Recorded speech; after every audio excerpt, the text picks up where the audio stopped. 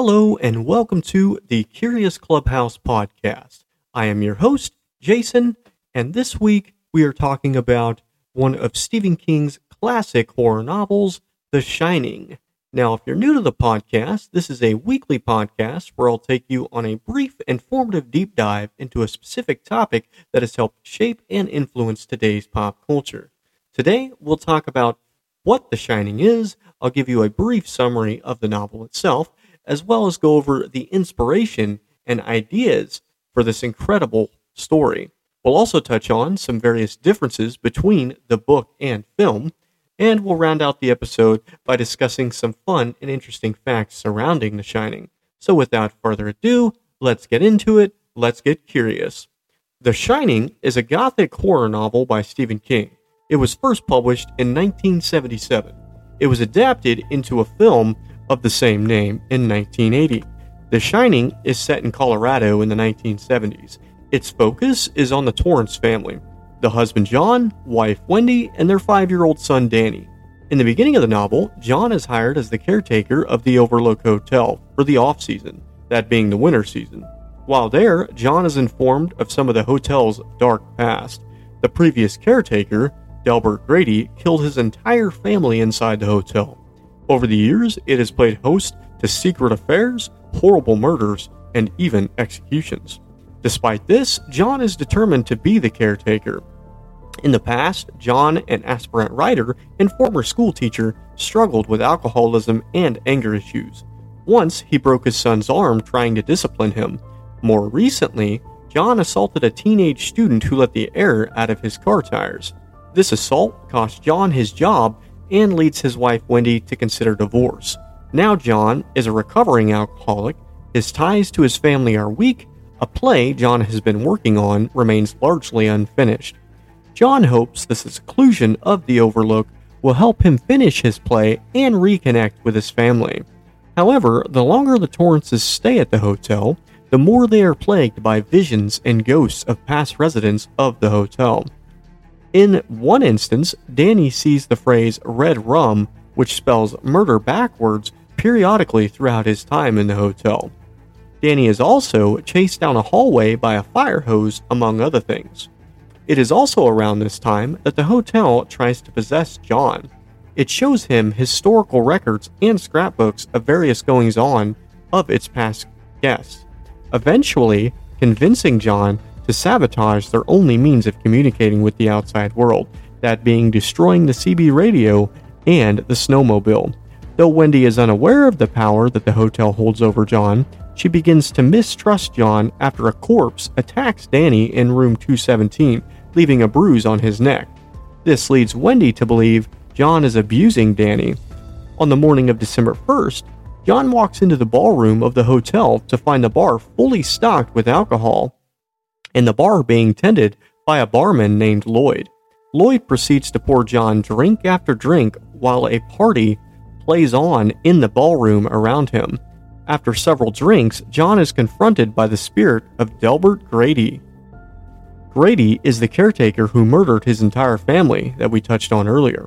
Grady convinces John to kill his wife and son, and John later that afternoon attempts to strangle Wendy, who then proceeds to hit John over the head with a wine bottle and escape.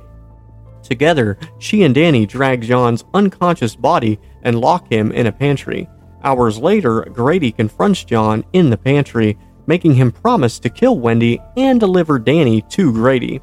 After promising to do just that, Grady unlocks the door, and John is once again free. John attacks Wendy again, this time with a mallet he finds brutally injuring her. She fights back, stabbing John with a knife, yet despite this, John continues to attack her. Unable to walk, she proceeds to drag herself up the stairs of the hotel and locks herself in a bathroom. John keeps coming after Wendy, attempting to break down the bathroom door with the mallet, leaving a hole in the door, through which John reaches through in an attempt to open the bathroom from the other side. Wendy responds to this by slashing at John's arm with a razor blade. Meanwhile, Halloran, the hotel's manager, receives a psychic call for help from Danny. He hurries to the Overlook, where he is attacked by a giant hedge animals who surround a hedge garden behind the hotel. Halloran makes it into the hotel only to be injured by John. With both Wendy and Halloran now out of the way, John continues to pursue Danny. Unbeknownst to John, Danny is wandering the hallways following Tony's voice. Tony tells Danny he's in a place within his own mind and that Tony is a part of Danny. Danny then realizes that Tony is an older version of himself who has come to warn young Danny of future events. After searching for a bit, John confronts Danny on the third floor. Danny observes the monster that his father has become and reminds himself this is not who his dad really is. This menacing, snarling, hunched creature is a shell of who his father used to be, and Danny stands his ground that this isn't him, but rather a false mask, a false face worn by the hotel. John briefly manages to fight off the hotel's dark hold over him and tells Danny to run. The hotel then proceeds to fully take control of John. Danny continues to run from John before remembering what his father forgot to do earlier, and that is that the boiler to the hotel hadn't been checked for days. John panics and takes off for the basement to check the boiler. Danny finds Wendy and Halloran, and together they run from the hotel. Shortly after exiting the hotel, the boiler explodes. John, still possessed by the hotel, dies, and the Overlook is engulfed in flames. Danny, Wendy, and Halloran escape on the snowmobile. So that is just a short summary of the novel of The Shining itself. If you haven't read the book, I highly recommend that you do.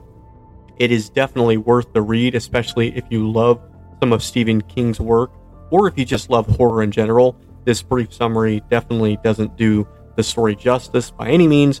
However, that is the story in its entirety in that brief summary. So, now that we know a little bit about The Shining, I'd like to switch gears now and tell you the story behind the story. Where did Stephen King, in fact, get his inspiration and ideas for this classic horror literature? Well, Stephen King got the idea behind one of today's best horror novels, in my opinion. King, the master of horror himself, was inspired to write The Shining after staying a night in the Stanley Hotel, which is located in Estes Park, Colorado. In September of 1974, King and his wife Tabitha checked into the Stanley Hotel, in which King himself described as being a grand old hotel. The Kings stayed in room 217. King recalled that he and his wife were the only guests staying at the hotel. The hotel was set to close for the winter season the next day. King thought to himself, the hotel seemed to be a perfect setting for a ghost story. That night, I dreamed of my 3-year-old son running through the corridors, looking back over his shoulder, eyes wide, screaming he was being chased by a fire hose. I woke up with a jerk, sweating all over within an inch of falling out of bed. Now, don't know about you, but I for sure am glad that he had this dream and not me, because it does definitely sound terrifying, especially being up in the mountains all by yourself. Well, that same night, King established a strong foundation for the book. According to King, 2 of the novel's central themes, the dangers of alcoholism and the breaking down of the family, are extracts of the author's personal fears. King struggled with alcoholism in the early days of his writing career. In the late 1970s, King claims he was drinking in excess and was worried he would hurt his family. The Shining clearly touches on this. King later claimed that he wrote The Shining about himself. So, Stanley Kubrick's 1980 film adaptation of The Shining, which starred Jack Nicholson as John, but changed to Jack Torrance in the movie, and Shelley Duvall as Wendy Torrance, is arguably the most famous adaptation of King's novel. Now, I'm going to get into the facts here just a little bit earlier than usual, because I did find this one particular fact to be very interesting, and it is very relevant. Kubrick's vision of the film was significantly different from King's version of the film. A fact that I found very interesting, as I mentioned, is Kubrick actually rejected the screenplay that King himself submitted to Kubrick. Kubrick chose instead to write his own. And I find it very interesting that despite Kubrick's going his own direction with The Shining, that the film still to this day is so popular and remains a classic. And I thought that a lot of people initially might disagree, because in my personal opinion, if the author is sending you a script for a film adaptation of his own works, I would assume that that would be the script that you would want to go with, right? Because the author wrote it, he knows what he's looking for, he knows what may or may not be successful as it pertains to his writing. But I guess, as we have all seen, not everything pans out, and I think that Kubrick was right to go with his initial draft of the film, because as we all know, it is an instant classic, and it is very well done despite the differences. So now I just want to touch on a few other smaller differences here, and a couple others that I noticed right away is the name change from John, as the character is named in the book, to Jack, as he's named in the movie. We also notice that the famously supernatural room that King stayed in at the Stanley, room 217, was changed to room 237 in the movie. While these changes don't affect the overall story, I personally feel that they are unnecessary, and while I understand directors do have their own vision, I feel you should stick to the author's version as much as possible. A few major differences between the book and the movie. In the novel, it's made very clear that the hotel is very haunted, and there are ghosts and other supernatural elements, such as the topiaries in the garden coming alive. It is a combination of these supernatural elements that ultimately drive John mad in the book. John is clearly aware that the hotel is influencing his sanity. Meanwhile, in the movie, the nature of Jack's madness, aka John, is much more ambiguous. The line between his internal and external worlds is blurred and leaves the audience to decide how much he is fully aware of. This presents the question of which events are supernatural and which are products of isolation and writer's block, leading to his rapidly deteriorating mental health. Another difference here is the famous twins that Danny sees at the end of the hallway in the movie are not present in King's novel. The Grady family murders are talked about in the book, but the girls aren't twins, and they aren't seen by Danny in visions as it's shown in the movie. So difference number 4 here, another iconic scene in the movie is the bleeding elevator scene, which is also not present in King's novel. And I actually knew this, and despite the fact that it was put in the movie but isn't present in the novel, I actually really enjoyed this addition. I think it lends a lot to the movie. It was a very good scene, and it was very well done. So another difference here, the hedge maze from the film is not in the book. The maze in the movie replaces the garden in the book, the garden being filled with various plants and topiaries that ultimately come to life and help push John towards the edge. This significantly changes the ending of the movie versus the novel, and it definitely does do that. The ending, spoiler alert, for the end of the book, as you found out from my summary, the hotel does indeed explode, versus the ending for the movie, where Jack ultimately just dies and ultimately becomes frozen to death. And finally here, some other facts that we have listed that I found really intriguing. Fact number 1, Stephen King was inspired to write the book because of a nightmare he had at the Stanley Hotel, like we touched on earlier. Fact number 2, the hotel was originally constructed for the region's curing properties against tuberculosis. And initially, this is another thing that I was not aware of.